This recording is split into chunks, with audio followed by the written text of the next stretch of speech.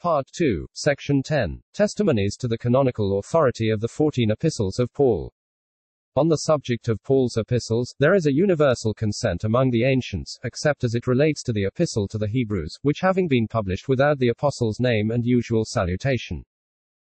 Many conjectured that it was the production of another person, and while some ascribed it to Barnabas, others thought that either Clement or Luke was the writer. There seems to have been a difference between the Eastern and Western churches on this subject, for the Greeks appear to have entertained no doubts in regard to Paul's being the author of this epistle. It was only among the Latins that its genuineness was a matter of uncertainty. And the most learned among these adopted the opinion that it was the production of Paul, and by degrees its authority was fully established in the West as well as the East. The true state of the case will, however, appear more clearly by citing the testimonies of the Fathers, than by any general representation. Although Clement, the fellow laborer of Paul, frequently cites passages from the Gospels and Epistles, yet he never expressly mentions any book of the New Testament, except Paul's first epistle to the Corinthians, to whom also Clement's epistle was addressed.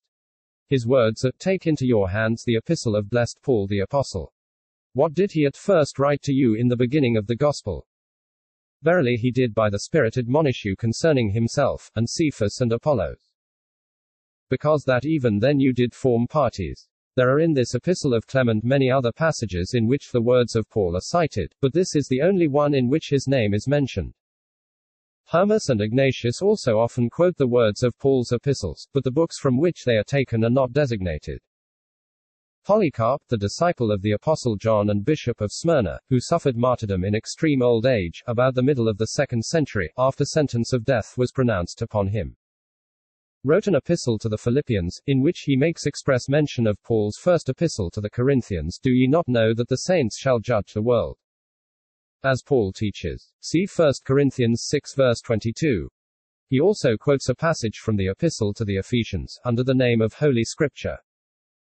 For I trust, says he, that ye are well exercised in the Holy Scripture, as in these Scriptures it is said, Be ye angry and sin not. Let not the sun go down upon your wrath. Ephesians chapter 4 verse 26. Polycarp also cites passages from the 2nd epistle to the Corinthians, from the epistle to the Galatians, from the 1st and 2nd to the Thessalonians, from the epistle to the Hebrews, and from both the epistles to Timothy.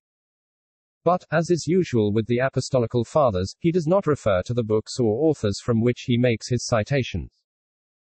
Justin Martyr quotes many passages in the very words of Paul, without mentioning his name. But Irenaeus distinctly and frequently quotes 13 of Paul's epistles. He takes nothing, indeed, from the short epistle to Philemon, which can easily be accounted for by the brevity of this letter, and the special object which the apostle had in view in penning it. It would fill a large space to put down all the passages cited by Irenaeus from the epistles of Paul. Let it suffice to give one from each as quoted in his work, Against Heresies. This same thing Paul has explained writing to the Romans, Paul an apostle of Jesus Christ, separated to the gospel of God. Romans chapter 1 verse 11.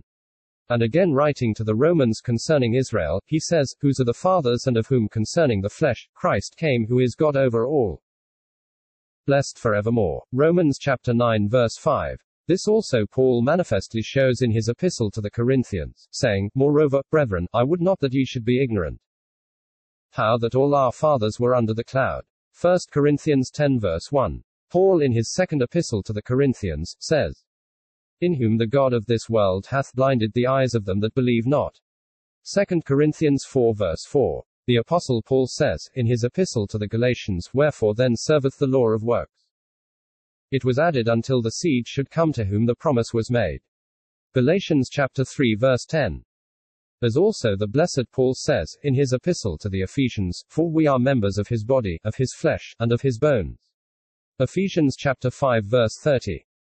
As also Paul says to the Philippians, I am full, having received of Epaphroditus, the things which were sent from you, an odor of a sweet smell, a sacrifice acceptable, well-pleasing to God. Philippians chapter 4 verse 13. Again Paul says, in his epistle to the Colossians, Luke the beloved physician saluteth you. Colossians chapter 4 verse 14. The apostle in the first epistle to the Thessalonians, says, And the God of peace sanctify you wholly. 1 Thessalonians 5 verse 23. And again, in the second epistle to the Thessalonians, speaking of Antichrist, he says, "And then shall that wicked one be revealed." 2 Thessalonians 2 verse 8. In the beginning of his work against heresies, he says, "Whereas some having rejected the truth, bringing in lying words, and vain genealogies, rather than godly edifying, which is in faith," 1 Timothy 1 verse 4, as saith the apostle. This epistle is often quoted by Arrhenius in the work above mentioned. Speaking of Linus, bishop of Rome, he says, "Of this Linus, Paul makes mention in his epistle to Timothy, Eubulus greeteth thee, and Pudens, and Linus." 2 Timothy 4 verse 21. As Paul says, "A man that is an heretic after the first and second admonition, reject." Titus chapter 3 verse 10. Thus, we have seen that Irenaeus, who lived in the age immediately succeeding that in which Paul lived and wrote, has borne explicit testimony to all the epistles of that apostle which have his name prefixed, except the short epistle to Philemon, from which it is probable he had no occasion to take any authorities, as it is very concise, and addressed to a friend on a particular subject in which Paul felt deeply interested. As to the epistle to the Hebrews, which is anonymous, there is ample evidence that Irenaeus was acquainted with it, but it is doubtful whether he esteemed it to be the production of Paul, or some other person. As he resided in France, it is very possible that he participated in the prejudice of the Western Church on this point. Eusebius informs us that he had seen a work of Irenaeus which has not reached our times, in which he cites passages from the epistle to the Hebrews. But he does not say that he quoted them as Paul's. And in his works, which are still extant, there are several passages cited from this epistle, but without direct reference to the source whence they were derived. Athenagoras quotes from several of Paul's epistles, but, as has been seen to be the custom of the early fathers, he commonly uses the words, without informing the reader, from what author they were borrowed. There is, however, a passage in which he refers to both the first and second epistles to the Corinthians, as being the production of the apostle Paul. "It is manifest, therefore," says he, "that according to the apostle, this corruptible and dissipated must put on incorruption, that the dead being raised up, and the separated and even consumed parts being again united, every one may receive justly the things he hath done in the body, whether they be good or bad." 1 Corinthians 15 verse 54, 2 Corinthians 5 verse 10. Clement, of Alexandria, abounds in quotations from Paul's epistles, a few of which will be sufficient for our purpose. The apostle, in the epistle to the Romans, says, "Behold, therefore, the goodness and severity of God." The blessed Paul, in the first epistle to the Corinthians, says, "Brethren, be not children in understanding, howbeit, in malice. Be ye children, but in understanding be ye men." 1 Corinthians 14 verse 20. He has also many quotations from the second to the Corinthians. The apostle says he calls the common doctrine of the faith, a savor of knowledge, in the second to the Corinthians. 2 Corinthians 2 verse 14. Hence, also, Paul says, "Having these promises, dearly beloved, let us cleanse our hearts from all filthiness of the flesh and spirit, perfecting holiness, in the fear of God." 2 Corinthians 7 verse 1. Whereupon Paul, also writing to the Galatians, says, "My little children, of whom I travail in birth again until Christ be formed in you." Galatians chapter 4 verse 19. Whereupon the blessed apostle says, "I testify in the Lord that ye walk not as other Gentiles walk." Ephesians chapter 4 verses 17 and 18. Again, submitting yourselves one to another in the fear of God. Ephesians chapter 5 verse 21. He quotes part of the first and second chapters of the epistle to the Philippians expressly, and in another place he quotes the same epistle, after this manner, the apostle of the Lord also exhorting the Macedonians. Says, "The Lord is at hand, take heed that we be not found empty." Philippians 4 verse 5. Clement also quotes the epistle to the Colossians, and the epistles to the Thessalonians. From the first epistle to Timothy he cites this passage, "O Timothy, keep that which is committed to thy trust, avoiding profane and vain babblings, and oppositions of science, falsely so called, which some professing have erred concerning the faith." 1 Timothy 6 verses 20 and 21. On which he observes, "Heretics confuted by this saying, reject both epistles to Timothy." The epistle to Titus is also quoted several times, and he remarks, in one place, that Paul had cited Epimenides, the Cretan, in his epistle to Titus, after this manner, "One of themselves, a poet of their own, said, the Cretans are always liars." Titus chapter 1 verses 12 and 13. The Epistle to the Hebrews is also distinctly quoted, and is ascribed to Paul as its author. Wherefore, writing to the Hebrews, who were declining from the faith to the law, Paul says, Have ye need that any teach you again, which be the first principles of the oracles of God, and are become such as have need of milk, and not of strong meat. Hebrews chapter 5 verse 12. Tertullian frequently, and expressly quotes most of Paul's epistles. In one place he says, I will, therefore, by no means say, God, nor Lord, but I will follow the apostles, so that if the Father and the Son are mentioned together, I will say, God the Father, and Jesus Christ the Lord.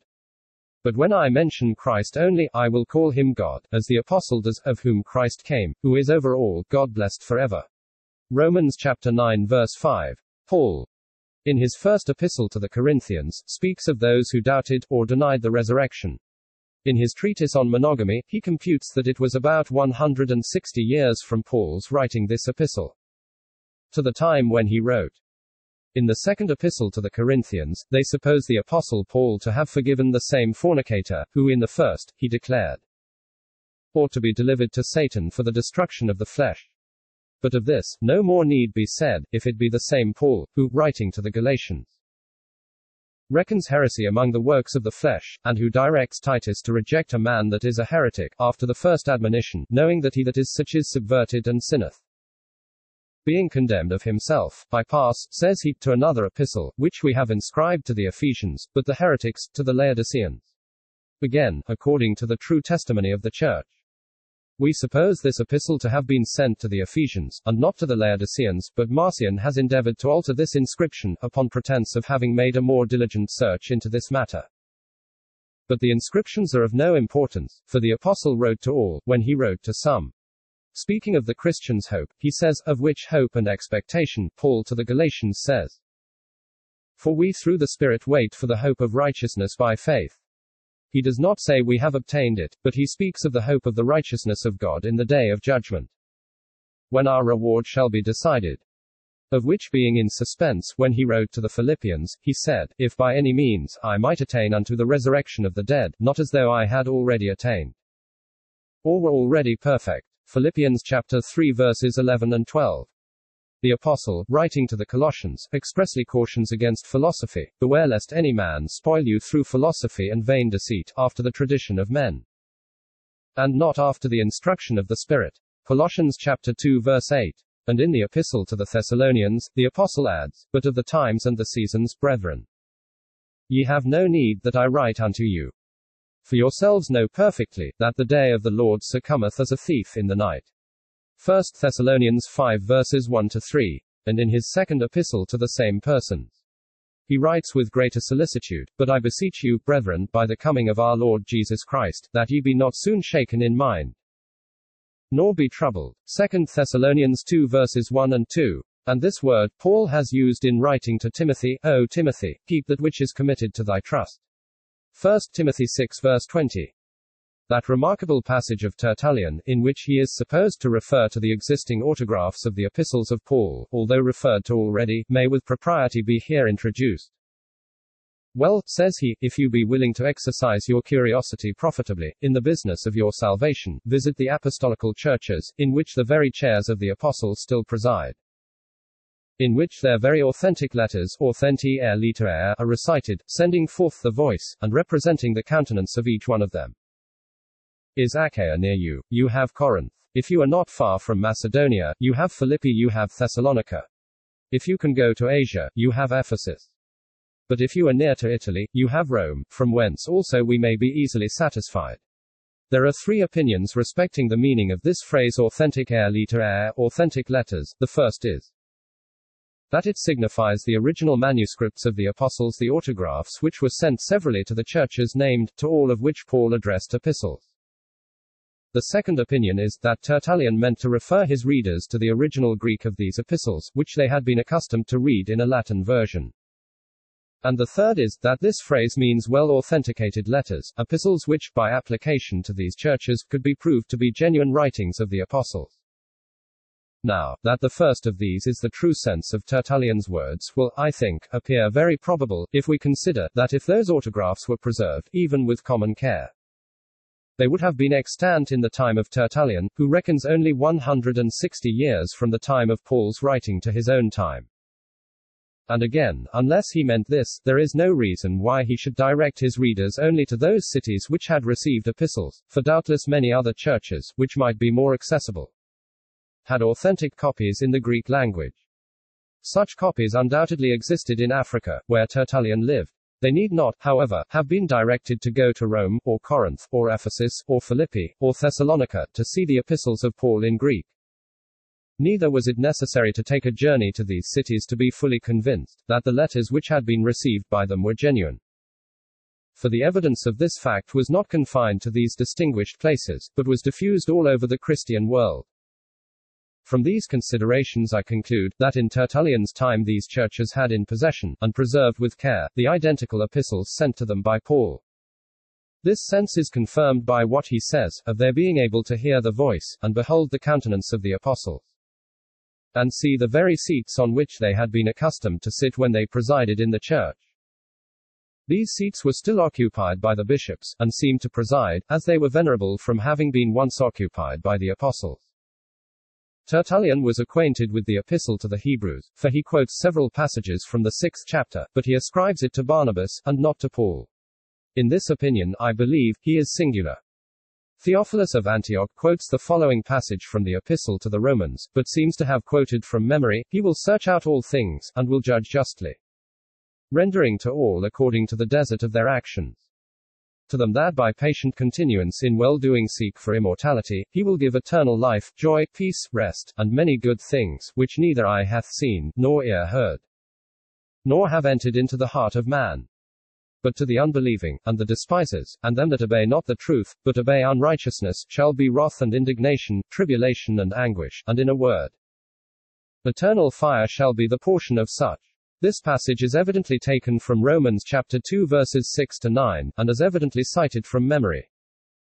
It also contains a quotation from 1 Corinthians 2 verse 9. This early and learned father has also cited, in the same loose manner, passages from the epistles to the Ephesians, to the Philippians, to the Colossians, to Timothy, to Titus, and from the epistle to the Hebrews, but without naming the book from which the passages are taken, which is in accordance with the practice of all the apostolic fathers. The following passage is worthy of notice, not only because it contains an undoubted reference to the second epistle of Peter, but because it shows what opinion was in that early age entertained of the inspiration of the sacred scriptures, but men of God, filled with the Holy Ghost, and becoming prophets, inspired by God himself, and being enlightened were taught of God, and were holy and righteous, wherefore Clement, they obtained the honor to become the organs of God. Clement of Alexandria lived and wrote toward the close of the 2nd century. After Pant A-Nus he was president of the Alexandrian school. Several of his works have come down to us, from which the following citations from Paul's epistles are taken. "Behold, therefore, saith Paul, the goodness and severity of God." Romans chapter 16 verse 19. The blessed Paul, in the first epistle to the Corinthians, says, "Brethren, be not children in understanding, but in malice be ye children, but in understanding be ye men."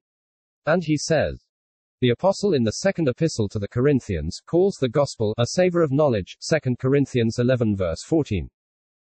Again, Paul says, "Having these promises, dearly beloved, let us cleanse ourselves from all filthiness of the flesh and spirit, perfecting holiness in the fear of God." 2 Corinthians 7 verse 1. He cites the following from the epistle to the Ephesians, "As blessed Paul saith, walk not as other Gentiles walk." Ephesians chapter 6 verse 17. "And submitting yourselves one to another in the fear of God." Ephesians chapter 5 verse 21. He also cites the following words from the epistle to the Galatians, "My little children, of whom I travail in birth until Christ be formed in you." Galatians chapter 4 verse 19. And from the Philippians, these words, "Not as though I had already attained or were already perfect." Philippians chapter 3 verse 12. He also cites texts frequently from the epistles to the Colossians and Thessalonians, and always quotes them as written by Paul.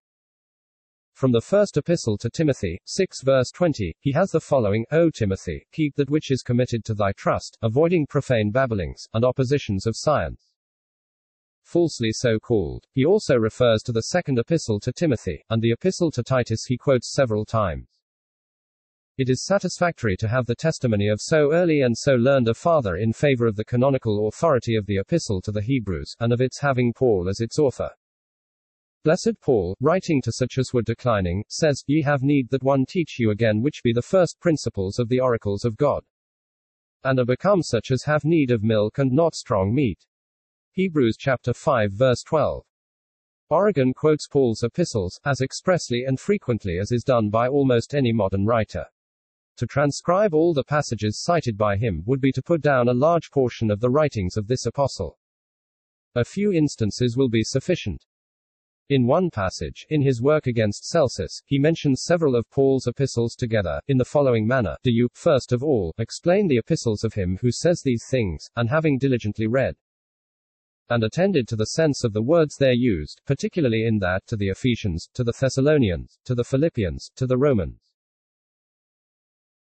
etc. The epistle to the Ephesians is elsewhere quoted by Origen with the inscription which it now bears. After employing an argument founded on a passage quoted from the epistle to the Hebrews, he observes, but possibly someone, pressed with this argument, will take refuge in the opinion of those who reject this epistle as not written by Paul.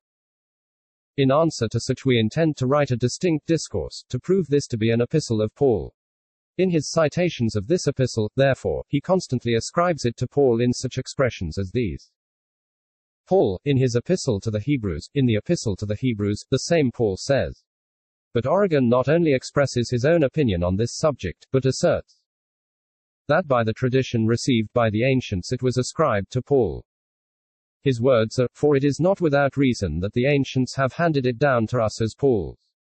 Now, when we take into view that Origen lived within 100 years of the time of the apostles, and that he was a person of most extraordinary learning, and that he had traveled much through different countries, his testimony on this point is of great weight, especially, since his opinion is founded on the testimony of the ancients, by whom he must mean the contemporaries of the apostles. At the same time, however, he mentions that some ascribed it to Luke, and others to Clement of Rome. Cyprian often quotes the epistles of Paul. According, says he, to what the blessed apostle wrote in his epistle to the Romans, every one shall give account of himself to God, therefore, let us not judge one another. Romans chapter 14 verse 12. In his first book of Testimonies, he says, in the first epistle of Paul to the Corinthians, it is said, Moreover, brethren, I would not ye should be ignorant, how that all our fathers were baptized unto Moses in the cloud, and in the sea. 1 Corinthians 10 verse 1. Likewise, in the second epistle to the Corinthians, it is written, Their minds were blinded unto this day. 2 Corinthians 3 verse 15. In like manner, blessed Paul, by the inspiration of the Lord, says, Now he that ministereth seed to the sower, minister bread for your food, and multiply your seed sown, and increase the fruits of your righteousness, that ye may be enriched in all things. 2 Corinthians 9 verse 10. Likewise Paul to the Galatians says, When the fullness of time was come, God sent forth his Son, made of a woman. Galatians chapter 4 verse 4. Cyprian expressly quotes the epistle to the Ephesians under that title. But the Apostle Paul, speaking of the same thing more clearly and plainly, writes to the Ephesians, and says, Christ loved the church, and gave himself for it, that he might sanctify and cleanse it with the washing of water. Ephesians chapter 5 verses 25 and 26. So also Paul to the Philippians says, Who being appointed in the form of God, did not earnestly affect to be equal with God, but made himself of no reputation, taking on him the form of a servant. And being made in the likeness of man, and found in fashion as a man, he humbled himself, becoming obedient unto death, even the death of the cross. Philippians chapter 2 verses 6 to 8. In the epistle of Paul to the Colossians, it is written, Continue in prayer, watching in the same. Colossians chapter 4 verse 2. Likewise, the blessed apostle Paul, full of the Holy Ghost, sent to call and convert the Gentiles, warns and teaches, Beware lest any man spoil you through philosophy, etc. Colossians chapter 2 verse 8. He also quotes both the epistles to the Thessalonians.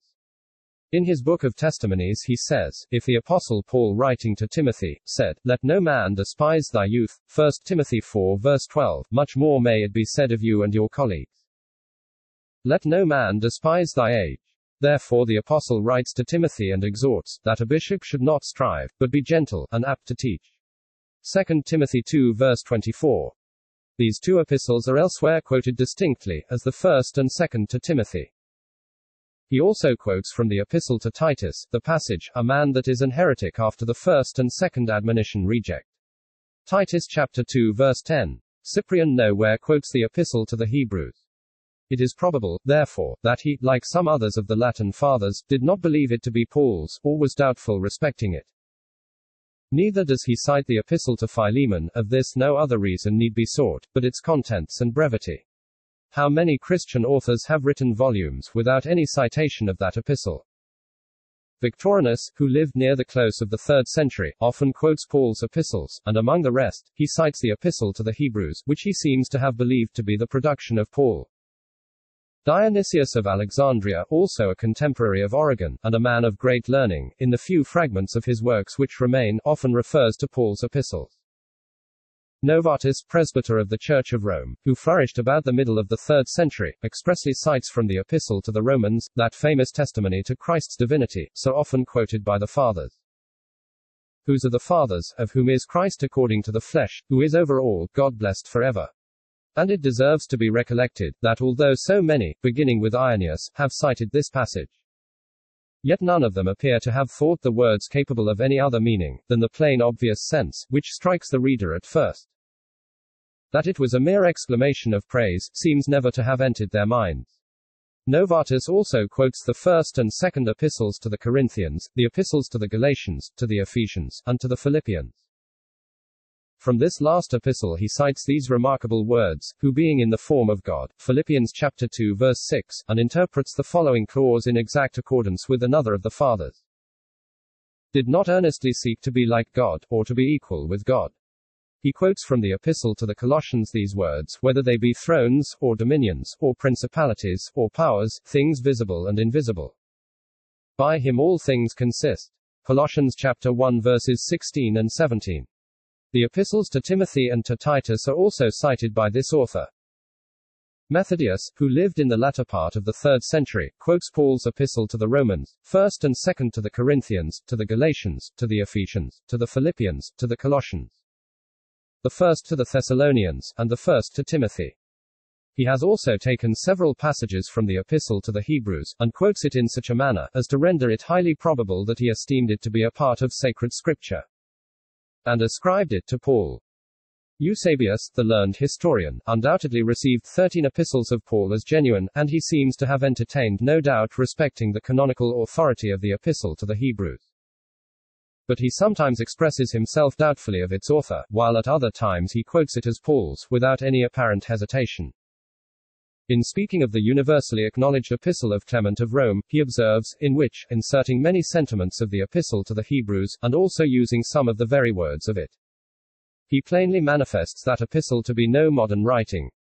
And hence it has, not without reason, been reckoned among the other writings of the apostle, for Paul having written to the Hebrews in their own language, some think that the evangelist Luke, others that this very Clement translated it, which last is the more probable of the two, there being a resemblance between the style of the epistle of Clement, and that to the Hebrews. Nor are the sentiments of these two writings very different. In his ecclesiastical history, he speaks of the epistle to the Hebrews, and divers other epistles of Paul. And Theodoret positively asserts that Eusebius received this epistle as Paul's, and that he manifested that all the ancients, almost, were of the same opinion. It seems, from these facts, that in the time of Eusebius, the churches with which he was acquainted, did generally receive the epistle to the Hebrews as the writing of Paul. Ambrose, bishop of Milan, received 14 epistles of Paul. Jerome received as undoubted all Paul's epistles, except that to the Hebrews, concerning which he says in his letter to Evangelius, that all the Greeks and some of the Latins received this epistle. And in his letter to Dardanus, that it was not only received as Paul's by all the churches of the East, in his time, but by all the ecclesiastical writers in former times, though many ascribe it to Barnabas, or Clement. He also says, that it was daily read in the churches, and if the Latins did not receive this epistle, as the Greeks rejected the revelation of John, he received both, not being so much influenced by present times, as by the judgment of ancient writers, who quote both, and that not as they quote apocryphal books, and even heathen writings, but as canonical and ecclesiastical. Jerome, in speaking of the writings of Paul, gives the following very full and satisfactory testimony. He wrote, says he, 9 epistles to 7 churches. To the Romans, 1, to the Corinthians, 2, to the Galatians, 1, to the Philippians, 1, to the Colossians, 1, to the Thessalonians, 2, to the Ephesians, 1, to Timothy, 2, to Titus, 1, to Philemon, 1.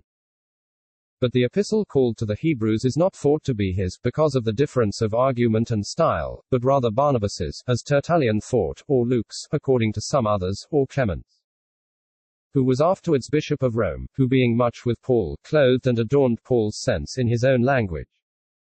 Or if it be Paul's, he might decline putting his name to it in the inscription, for fear of offending the Jews.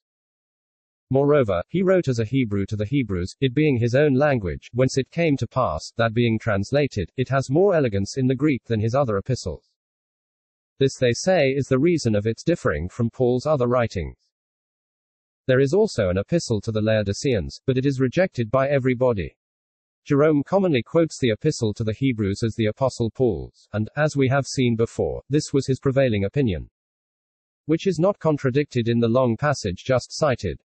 Augustine received 14 epistles of Paul, the last of which, in his catalogue, is the epistle to the Hebrews. He was aware, however, that some in his time thought it of doubtful authority. However, says he, I am inclined to follow the opinion of the churches of the East, who receive it among the canonical scriptures. The time when each of these epistles was written cannot be ascertained with any exactness. It is not even agreed among the learned which was the first of Paul's epistles. Generally, indeed, it has been thought that the 2 epistles to the Thessalonians were composed earlier than the others, but of late some learned men have given precedence to the epistle to the Galatians. And this opinion is not altogether confined to the moderns, for Tertullian mentions this epistle as among the first of Paul's writings. But the more common opinion is, that it was written during the long abode of this apostle at Corinth. Among the advocates of this opinion, we find L'Enfant, Bosobre, Lardner, etc., while Grotius, Capel, Witzius, and Wall suppose that it was written at Ephesus. These last, together with Fabricius and Mill, place the date of the epistle to the Galatians, after that to the Romans. McKnight maintains that it was written from Antioch, after the Council of Jerusalem, and offers in support of his opinions several plausible arguments, which, if they do not prove all that he wishes, seem to render it probable that the time of this epistle being written was soon after the Council of Jerusalem. Semler, however, is of opinion that this epistle was written prior to the Council of Jerusalem. From these various opinions, it is sufficiently evident that the precise date of the epistle to the Galatians cannot be ascertained. If we take the opinion of those who give the earliest date, the time of writing will not be later than AD 47. But if we receive as more probable the opinions of those who think that it was written after the Council of Jerusalem, we shall bring it down to the year 50, while, according to the opinion more commonly adopted, its date will be AD 52 or 53. And if we prefer the opinions of those who assign the latest date to this epistle, we shall bring it down several years later, and instead of giving it the first place, we'll give it the 9th or 10th. There seem to be better data for determining that the first epistle to the Thessalonians was written from Corinth, about the year 51. And the second epistle to the Thessalonians was probably written a few months afterwards from the same place. Michaelis and Dr. Hales unite in giving the next place in the order of time to the epistle to Titus. Lardner, however, places it considerably later, and Paley assigns to it a date later than any other author. On this subject there is little else than conjecture to guide us. The year in which this epistle was written, according to Michaelis and Hales, was 53, according to Lardner, 56, according to Barrington, 57, and according to Whitby, Pearson, and Paley, 65. The epistle next in order is the first to the Corinthians, the date of which can be determined with considerable precision from the epistle itself. I will tarry at Ephesus until Pentecost.